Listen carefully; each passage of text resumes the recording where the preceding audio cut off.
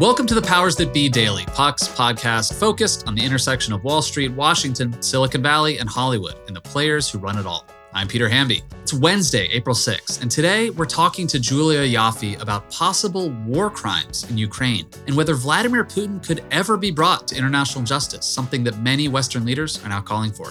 We'll hear about all that and more on today's episode of The Powers That Be.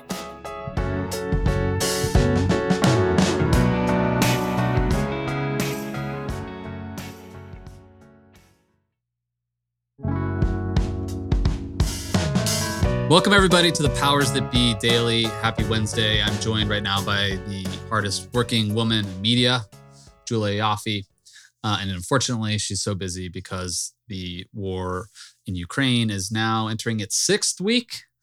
Russian forces have retreated, at least for now, from the area around Kyiv, which is a big tactical and moral victory, I think. But in its wake, we discovered some truly awful things.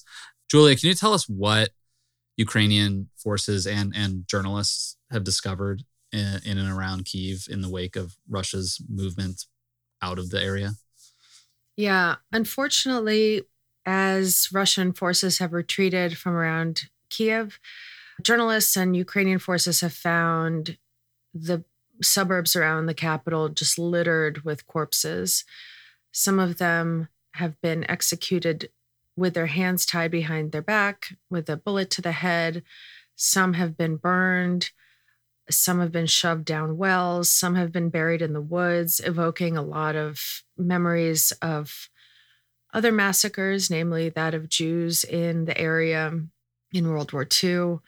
The images are just really, really awful. And it shows that Russian occupation is brutal. It confirms other reports that we have heard coming out of occupied areas that Russians are basically ruling through brute force and terror. And it's making many people, myself included, worried about, what we're going to see if Russian troops ever pull out of areas they've captured, say around Mariupol or other areas along the Russian border that they've captured. And it seems like the tactics of punishing Ukrainian civilians, both for the Russian military's failures and for the Ukrainian military's fierce and brave resistance. This is one of the many, many ways that Russia and its military are punishing civilians. And I think you touched on something scary, which is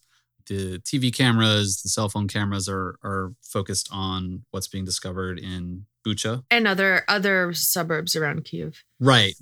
It seems like Russian forces this week are recalibrating and they're going to double down on focusing on the war in the East. But as this could go on for weeks, months, years. Either way, what people are discovering outside of Kyiv is just a sliver of what we can expect in terms of uncovering the brutality, possibly more execution-style killings of civilians, mass graves. On Monday, President Biden came out and called Putin a war criminal and called for him to face trial for war crimes.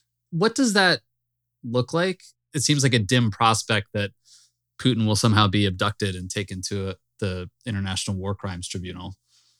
Yeah, unfortunately, that's the issue. And this is something that, I've been discussing privately with friends who are part of this, the former Soviet universe, writing about it, reporting on it, thinking about it. And the thing we all keep coming back to is after World War II, when the world said never again, so many things happened that were horrible. I mean, obviously different in their details, but just as horrible in their scale. We had Rwanda, we had Srebrenica, we had the genocide of the Rohingya in Myanmar. We had what happened in Syria, the concentration camps in Xinjiang province in China. And the system has stopped none of it. The system that was built after World War II to make sure, ostensibly, that these things never happened again, have failed at almost every turn to prevent massacres like this, to prevent crimes like this, and have mostly failed to capture and deliver justice to the people perpetrating it. We got Slobodan Milosevic, who was tried. We had Charles Taylor. But these were rulers of small countries. I can't imagine how you would ever get Putin. We see him always in that room. Doesn't look like it has windows. I'm betting he's in a bunker somewhere deep inside Russian territory. I don't know what it would take to get him out of there and put him on trial. There are calls from Europe right now to boycott Russian oil imports to Europe. I believe, correct me if I'm wrong, Europe is Russia's biggest export market for oil and gas. You know, that would be a pretty brave move, by the way, for the Europeans. Like that, unlike us, where we import less than 10% of our gas from Russia. Europe depends on it a lot more. It would hurt their economy too. Yeah, and I'm sorry to interrupt, but the U.S. very quickly within the first few days of the war said we're not going to import any more Russian oil or gas, which is like me saying like, fine, I'm never going to date Brad Pitt. I'm boycotting, okay. Don't give up hope.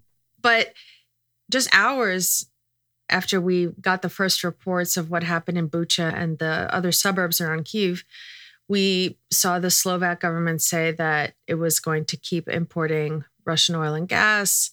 On Monday, Germany said that it would be doing the same.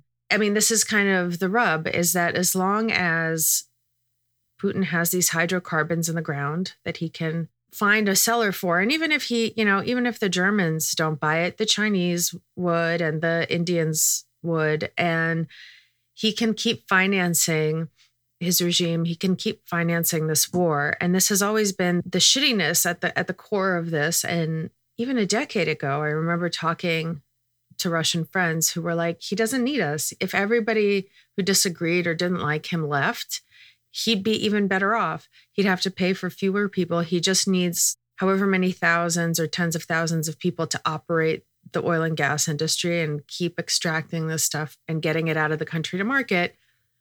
He's fine. This is the thing that's his lifeline, and I don't see it being cut off anytime soon, unfortunately. I want to ask you about these negotiations in Istanbul.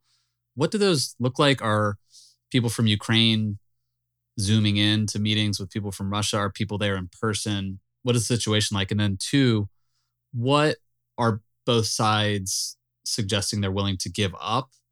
And then what is at least the end game of these peace talks? Is it just a ceasefire, or is this like, let's stop the war?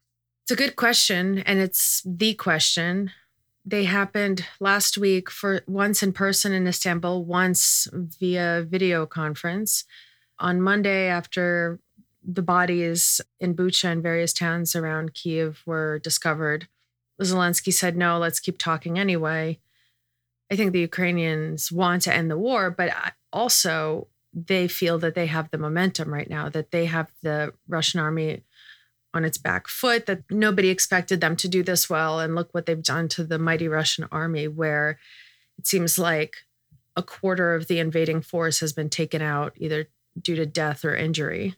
You hear the Ukrainian side saying, like, why stop now? Let's win this thing. Just help us win this thing. If you just gave us more stuff, if you close the skies over Ukraine, we could press forward and drive the Russians out of the Donbass and even Crimea, which not sure is true, but that feeling, I think, is very much there. And the more of these kinds of war crimes are uncovered, the more I think Ukrainians want to fight and fight hard. As we discussed, I think the pressure on Putin is both internal in terms of why would we stop halfway? Why would we negotiate with Nazis?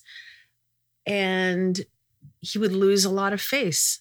He was very clear about what he wanted to achieve in Ukraine, and that was a wholesale dismemberment of Ukraine, a changing of its government, folding Ukraine into the Russian sphere of influence at the very least. The scary thing is that early in the war, people thought that if the Putin's army does poorly, there can be a negotiated settlement and he can use his propaganda machine back home to sell it to the Russian people as actually a great victory, that we actually just did an amazing job and we got everything done that we want. And you tell that to people enough, they'll believe it.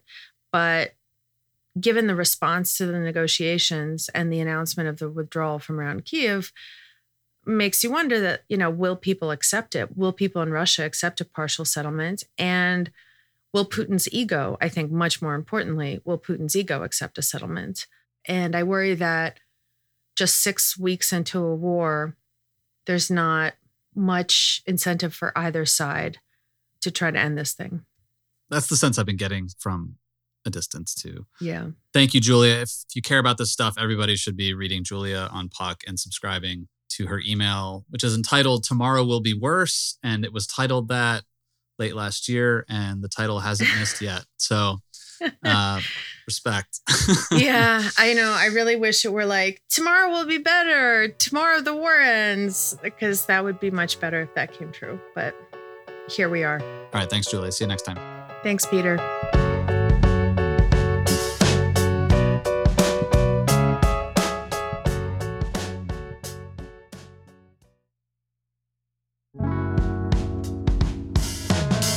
Welcome back, everyone. Now let's take a quick minute to check in with Ben Landy, our executive editor at Puck, to see what's going on in his world right now. Hey, thanks, Peter. I'm Benjamin Landy, executive editor at Puck. Thanks for listening. Happy to be here. If you missed it on Puck.News, earlier this week, Tina Nguyen reported on the increasingly vicious GOP Senate throwdown underway in Pennsylvania, where Bridgewater CEO David McCormick, aka Mr. Dina Powell, is facing off against daytime television personality Dr. Mehmet Oz. This is probably the most extraordinarily surreal Republican showdown that we've had in the post-Trump era. And no surprise, both these candidates are desperately seeking Trump's endorsement. It's the kind of inside story that can get pushed aside by the bigger headlines coming out of Europe these days. We just heard from Julia, and obviously the war in Ukraine continues to reach new and terrible heights of violence. Julia's been doing incredible work to bring those events to life and to our readers. But I am reminded again of how interconnected all these worlds are. Control of the House and the Senate, which could be decided by whether McCormick or Dr. Oz are the one to go up against a Democrat, likely John Fetterman in that race, could go a long way towards determining the future of U.S. posture toward the Russia-Ukraine conflict.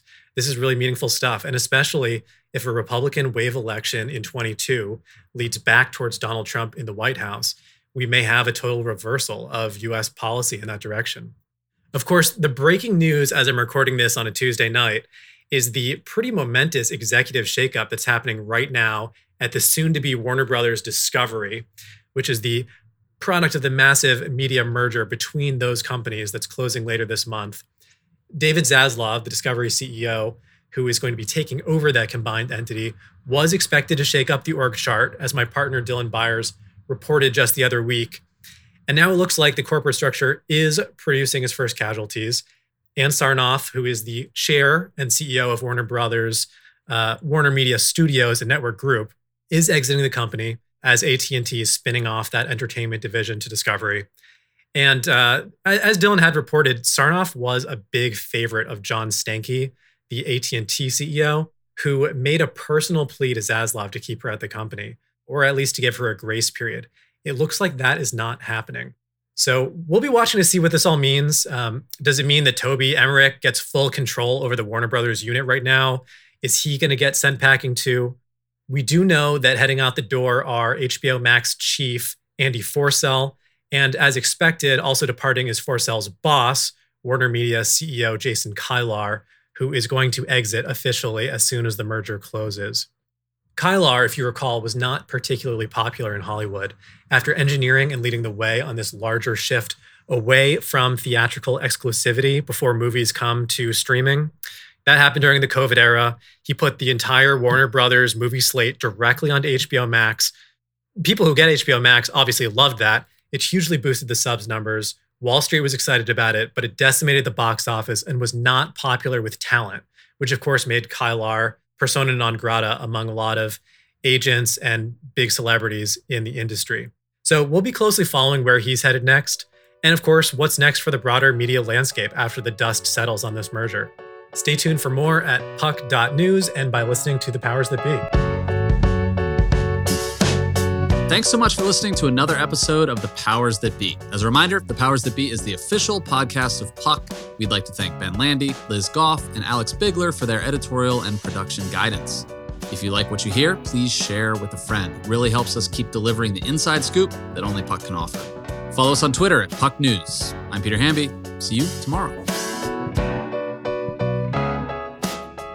This has been a presentation of Cadence 13 Studios. Please listen, rate, review, and follow all episodes wherever you get your podcasts. The Powers That Be Daily is executive produced by John Kelly, co-founder of Puck, and Chris Corcoran, chief content officer and founding partner of Cadence 13.